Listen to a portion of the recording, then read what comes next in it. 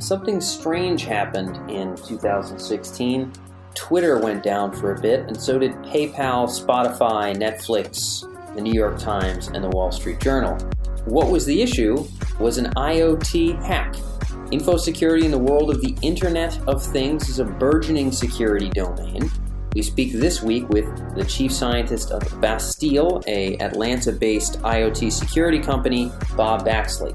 Bob speaks with us this week about what actually causes IoT hacks and why it's a challenging area to stay on top of in terms of data security.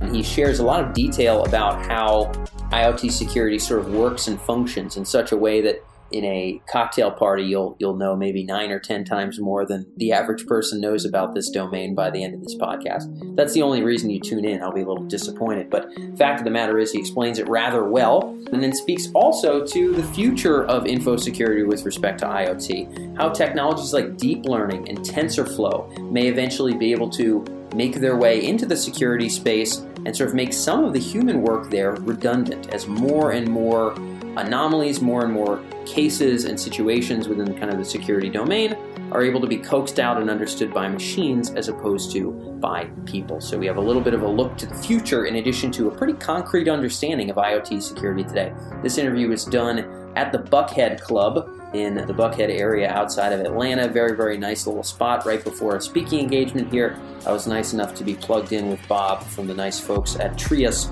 who had made the connection. So glad I got to catch up with them, and I hope that this interview is insightful.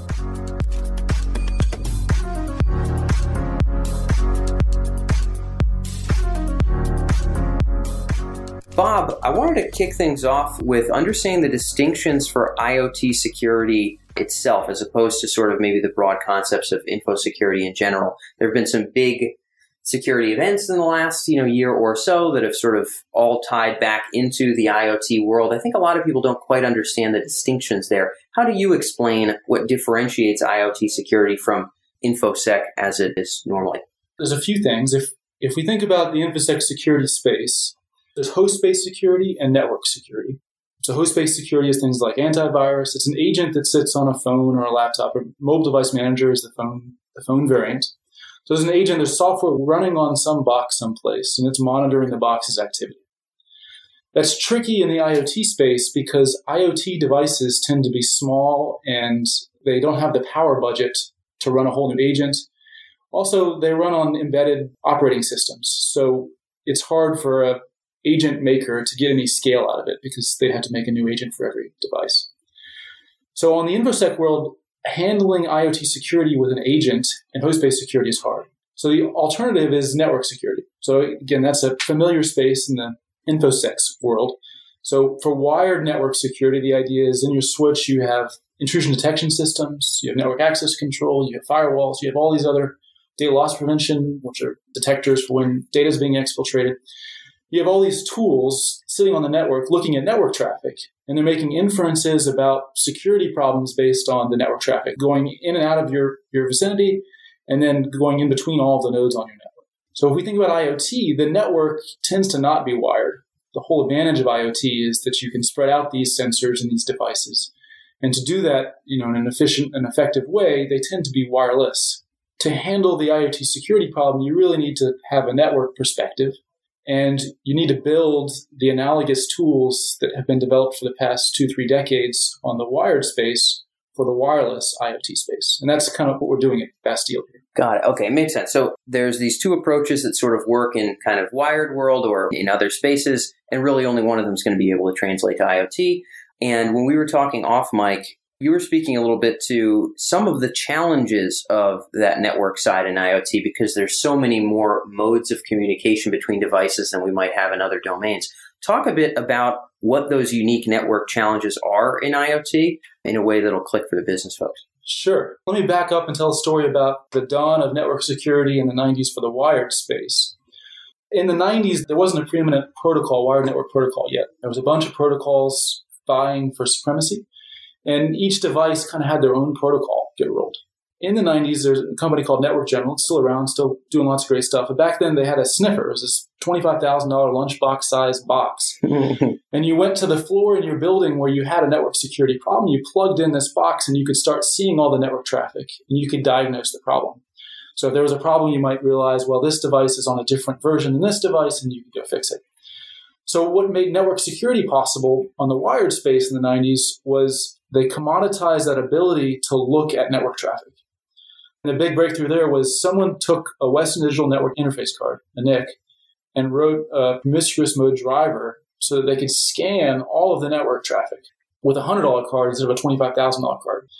And that had a couple of effects. One is that it commoditized the technology to the point where obvious hackers could buy one of these things, start looking at the network traffic, and realize, wow, that's a plain text password. Or they could inject traffic. They could fuzz the system and say, if I put a bit here, this guy's going to get a blue screen of death. So that's on the hacker side. This was the dawn of DEF CON and all these hacker conferences. And then on the security side, a commoditized ability to scan network traffic made it possible to put a box in a rack someplace and scan all the network traffic and have simple rules. It says, this device is misconfigured. So now you don't have to have manual intervention, a guy moving around with this $25,000 lunchbox to do that. So 20 years later, we're seeing the same thing in the IoT space. We're seeing devices come out. There's already some wireless protocols that are preeminent, like LTE and Wi-Fi. The problem with LTE is it's expensive and it's power hungry, and it probably has more data throughput than most IoT devices need. But it is long range. Wi-Fi is cheaper, but it's also expensive from a power hungry perspective. And it doesn't go very far. So there's Sigfox and Ingenu and LoRa. There's a bunch of new protocols popping up in the IoT space to hit the sweet spot of price, distance, and data throughput. That's tough, huh?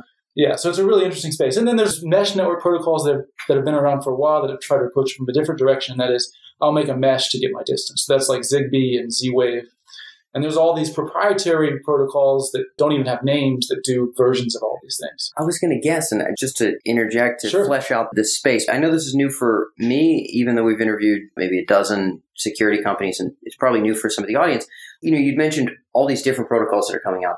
I imagine, Wi-Fi, phone, laptop, at some point, the IEEE and whoever else was involved we got a protocol, end of story, right? And exactly. At some point we came to a confluence, and that was the end of that story. With respect to IoT, there seem to be so many different funky use cases, like whether it's security camera stuff or lights or something you carry in your pocket or something you put on your dog so you know where he is. It's not even just like, oh, well, my phone and my laptop, I need to connect to the internet. Okay, well, we may be able to distill that down to a single protocol. With IoT, it almost seems like, will we ever? Won't there always be varieties and, mesh for this and something else for that, because the use cases are gargantuanly different? Is that a safe thing to assume? I think that's fair. I do think we'll see more convergence than we have now. So right now it's the Wild West. It's like the 90s where you really do need this. I think we'll start seeing companies get more burned by messing this up, by spinning their own protocols. Consumers, I don't think, care that much. If the average consumer's security, hygiene, and consciousness is essentially zero. Yeah, you're right. But when we start pulling in IoT lamps, running on Zigbee into the enterprise, and you're plugging in your Zigbee lamp into the wall, and it's now a new attack vector into the corporate network, that becomes a big problem. Yeah. There's cool videos like this Zigbee worm where these researchers, put a Zigbee attacker on a drone, flew it by a building, and were able to turn on all the lights and get their worm to propagate through the Zigbee mesh in the building. This is Googleable? This is Googleable. I love IoT worm, yeah. Okay, IoT worm. Nice, guys. All right, you have something to look up now. Yeah. Anyway, go ahead. IoT Zigbee worm, sorry. Zigbee, okay. If you're an enterprise security person, this is why it's worrying, and this is why we'll see kind of more of a narrowing down to just protocols that are really secure, because the enterprise will start caring and money will start going into security. A couple examples, we released a hack called Mousejack a year and a half ago, and it turns out that the wireless mice that probably most of the listeners have right now and are using, that's a proprietary protocol between the dongle and the mouse. That's not Bluetooth. Bluetooth tends to charge a licensing fee. That's why one of the reasons your Apple mouse costs $150 and your Amazon Basics mouse costs $20, because they're not licensing Bluetooth. Yeah. Bluetooth is a pretty secure standard. It's a 3,000-page spec that, like you said, a bunch of people have been working on for a long time. There's a bunch of eyes on it, so it has that kind of maturity. It's on version 5. The spec that one engineer at Amazon made for this mouse, we found 20 different vendors who had this problem. Basically, they advertise that they have an encrypted link, but it turns out that if you send an unencrypted packet to the dongle, it'll print it on the screen. So you can do keystroke injection, and this nominally encrypted protocol, it's not actually encrypted, it's been misimplemented. And that's a problem that all InfoSec people know. You never roll your own encryption. You stick with standards and that sort of thing. Huh. Okay, curious. So you think right now we have this Cambrian explosion of different protocols to try to crack a bunch of nuts at once, and through big IoT security events like the ones that we've had, people start to say, all right, well, look, for this bucket of use cases, like we've, as an industry, just have to narrow this stuff down. These have to be our damn protocols, and someone has to keep looking at this stuff because we can't deal with this anymore. And so there will be little clusters that will congeal around different categories of use case, in your opinion, in the next maybe 5 years ahead or whatever. Yeah. And I think the driver to that will be more and more attacks. Yeah. So somebody's going to figure out how to take something down. Somebody's going to actually weaponize the Zigbee worm, for instance, and it's going to be a big problem. Nothing makes you move like bad things happening. Right. That's the prime mover of life since the beginning of time. Yeah. So yeah, bad things. Speaking to the future of security and aiming to kind of prevent some of these bad things, I know that you have some thoughts about how the newer sort of approaches and tools for artificial intelligence, the TensorFlows of the world, and all these deep learning that's become popular in certain areas like image and video may have ramifications in the space that you function in the security space, and may help kind of companies tighten down against the increase of threats that are going on there. Talk a little bit about how you see that transition happening. Sure. Real quick. One of the ways that you approach the network security for IoT problem is you observe the network traffic. In the wired network, in the old way, you could just put a box in your rack and see all the traffic. There's hundreds of security companies that take the data from that box and look for anomalies, or they have some kind of classification that says this is a problem. Well, they just have rules that say, if this happens, throw an alert. Yep. In the IoT space, so the first question is, how do you get that data? So what is the analogy to the Western Digital NIC? Yeah, please. And so one of them is the software-defined radio. Software-defined radio has been around for a long time, mostly in the DoD space. So it's kind of like GPS. The DoD had GPS in the 70s, and we didn't see it in our cars until the 2000s, right?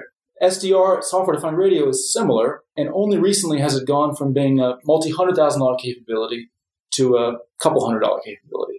And so that's what has enabled us to build our sensor, is it's got 5 software-defined radios in it that lets us scan for all this network traffic that's over the air. That's an enabler, and it's the same sort of thing that happened in the 90s. It's not only an enabler for us as a security company, it's also an enabler for the hackers. Because now with this software-defined radio, for instance, our vulnerability researcher who did the Mousejack stuff, Mark Newland, he was using a software-defined radio to do the injection and to fuzz the protocol and to figure out where the vulnerabilities are. It's always a double-edged sword, right? Yeah. So if you go look at DEF CON and Black Hat, the big hacker conferences, more and more of the hacks involve radio frequency. They're actuating those hacks through software-defined radio. Curious. Yeah. Just to dig into the term, part of my job running the show is kind of taking terms that don't immediately click for me and assuming that for the most of the business audience that they won't immediately have a definition in their mind. Software-defined radio. When you say that, my mind says, okay, instead of having a certain kind of frequency or way of communicating, this device is leveraging software to be able to sort of pick up on and maybe communicate with a number of them. And so instead of being kind of baked into a single, protocol for communication, we can sort of vary things. That's where my mind goes when you say software-defined radio. Am I on the right page, or is there somewhere? No, that's exactly right. So you can imagine if we take it as an assumption that there's hundreds of protocols or dozens of protocols, approaching 100 protocols out there. If you want to be able to scan all of those, each of those devices, like your lamp, has a chip that only does Zigbee. So if you want to do Zigbee and Z-Wave and LoRa, you can't put 100 chips in a box. It just doesn't make any sense. So to get at it, you have to do the decoding in software, and that's what software-defined radio allows. Okay, cool. So instead of, again, when you say we're approaching 100 protocols, obviously you're not going to pack all those chips into something. We're going to need something that can rotate through and kind of pick up on as many of them as we can and be space-sensitive. Exactly. Here. If somebody invents the 101st protocol, you push a firmware update to our sensors, and now you have visibility into that instead protocol. Of having to make the case bigger and pack another chip in there. Okay, cool. That's the basic premise. So what you folks are kind of having to do in the IoT domain, I presume, is similar to what people do in general InfoSec, where, okay, this person logged into this program, but they never do, and they're at this level of employeeship where they normally don't access those things. Or this person went through this door 4 times within the week, and they're never even in that building. Or, we're looking for anomalies for behavior on a computer, behavior within our premises. and we're aiming to coax those out, either throw a block on it or present it to someone who can make the call as to whether we throw a block on it. For you folks, if I'm not mistaken, just to clarify this for the audience, and I appreciate your clarification of the lingo here, we're looking at those same kind of interesting, anomalous, not quite right behaviors between all these different protocols talking at once. Hey, those things don't all go on at one time, or this thing's been blaring signal for the last 4 hours and I'm not exactly sure why, or things along those lines. That's exactly right. Okay. Yeah, and the blaring thing, so the other element that we do is we actually localize all the emitters in space. So not only is there a blaring thing near the sensor, that sensor happens to be in your data center, and that blaring thing is exfiltrating data, Exfiltrating. Exfiltrating. That's nice. a great term, isn't it? Technology terms. Exfiltrating. You can sound smarter just by saying that, folks. I would recommend that for you listeners. Just use exfiltrating in the next week, and people will presume that your IQ is like 12 or 15 points higher. So I like the word.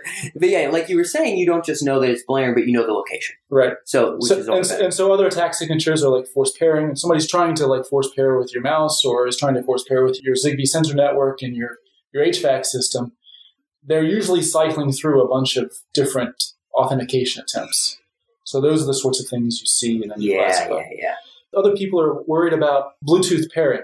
So one way to get from a wired network to steal data to exfiltrate data is to move from, say, your laptop that has the credentials to access things to your phone that's not managed, a personal phone that's not managed by MDM. If you can get the link between these two with Bluetooth as a common way to do it, you can get data off your laptop and onto the phone, for instance. And maybe you're doing it knowingly, or maybe a bad guy has put something on your computer that's doing that without you knowing. So another category of machine learning classification we do is similar to what you're saying. There's a new Bluetooth data connection. And if you have a forward-leaning enough security posture, you could say something like, I don't want any Bluetooth data connections in my data center. And we can classify the difference between a data connection and an audio connection. So headphones are fine.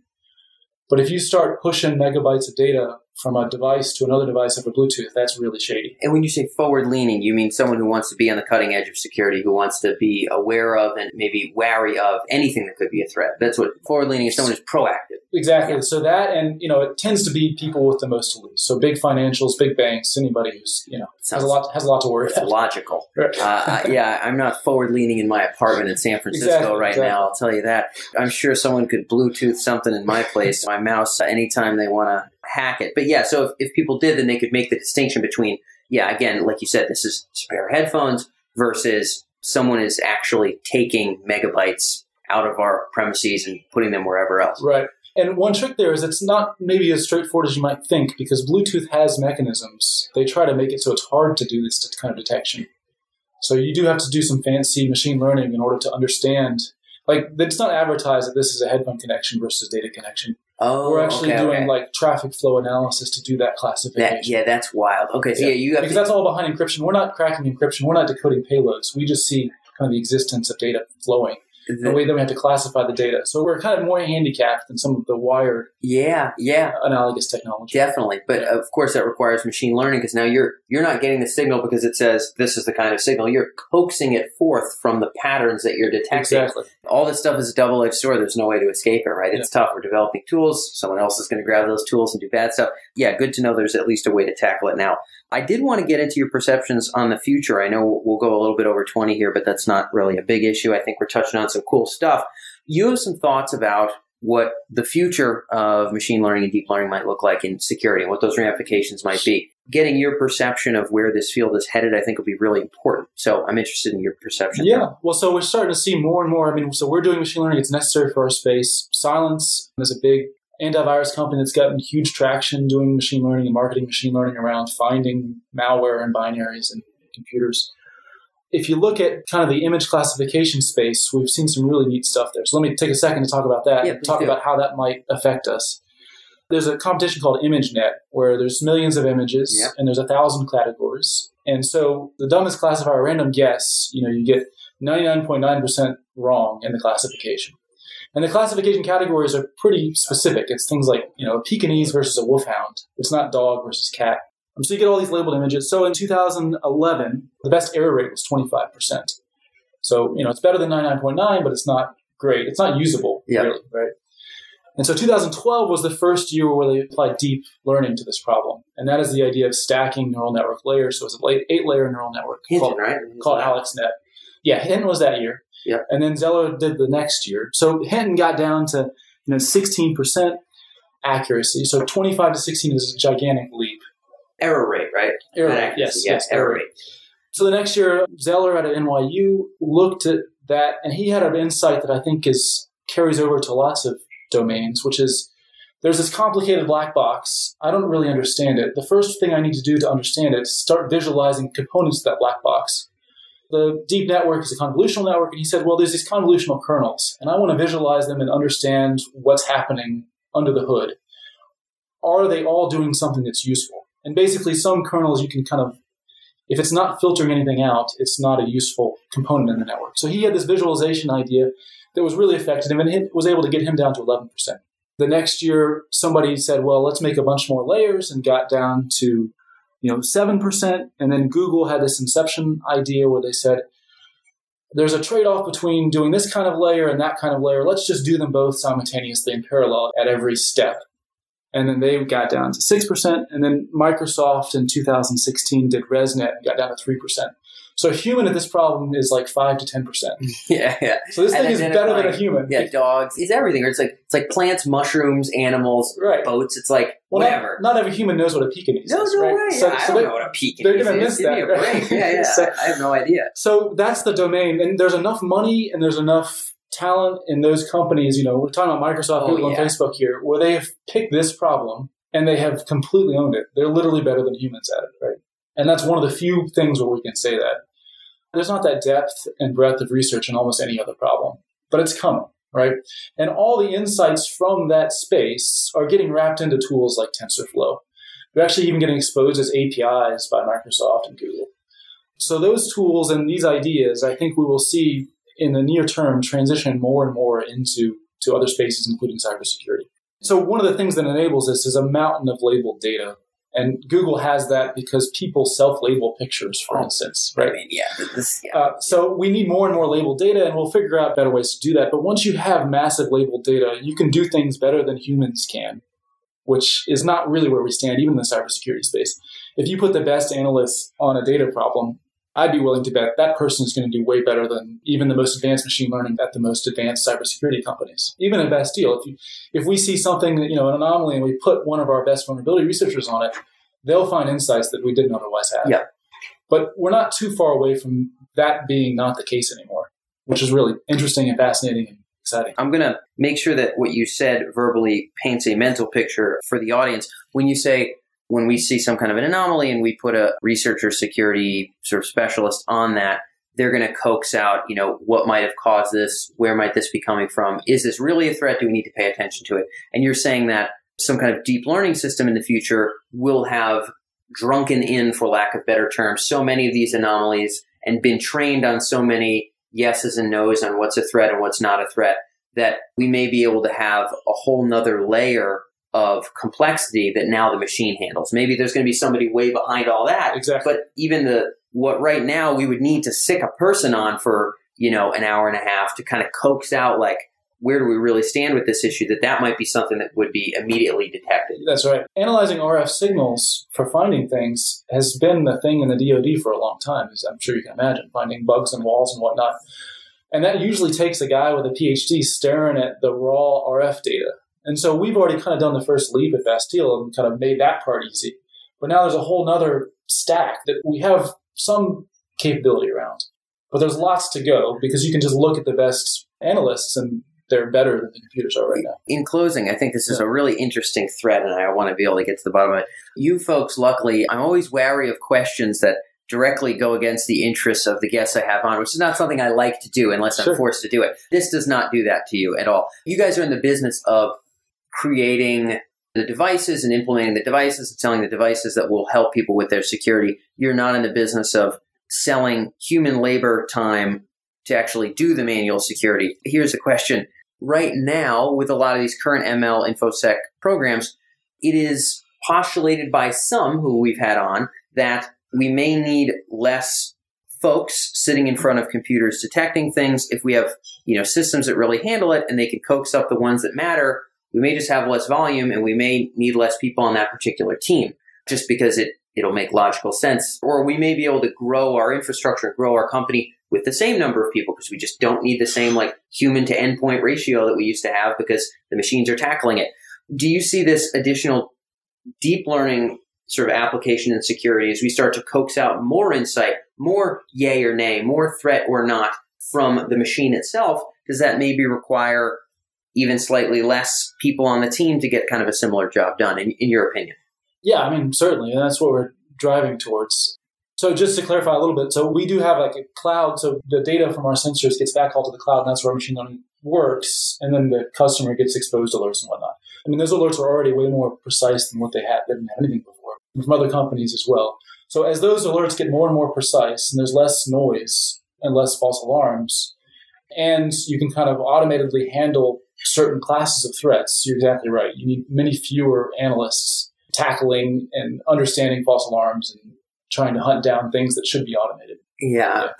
I'm not a pessimist about AI in any sense, but we hear a little bit too much, right? My job is to get beyond the stuff that goes in the friendly press releases. Sure. And the friendly press releases are always like, we're going to help humans do what they do best. Because very few companies are going to be outright about like, to be honest, you might need less people, right? But I think the reality is that in some cases that is the case. And if it's for the better for the company, it's going to be tough to make an argument against that because, man, I mean, if these systems can smoke it like they are with images, Pekingese from a whatever, ouch, we'd rather have the machine tackle these problems, Yeah. I've been in many customer meetings where they're like, I've got 100 different versions of this, InfoSec boxes telling me I've got alerts.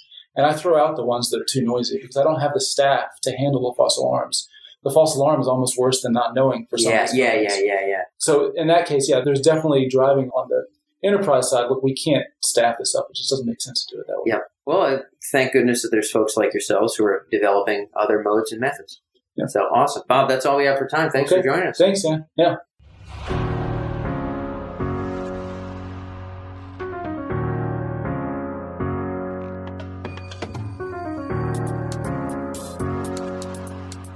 That's all for this episode on the AI and Industry podcast, where we explore the applications and implications of AI in your business or industry. And when it comes to those benefits of real insight in terms of artificial intelligence applications in business, this show is really just the tip of the iceberg. AI and Industry is produced by Tech Emergence, and over at techemergence.com, you can find actionable industry-specific coverage, including case studies, unique market research with charts and graphs, and regular coverage of the AI applications of both the hottest startups here in the Bay Area, as well as what Fortune 500 companies are doing with AI today. Everything from marketing and advertising, business intelligence, to specific industries like finance and healthcare. You can stay ahead of the curve and stay on the right side of disruption by visiting techemergence.com. And when you're there, make sure to sign up for our weekly newsletter on the left-hand side of the page.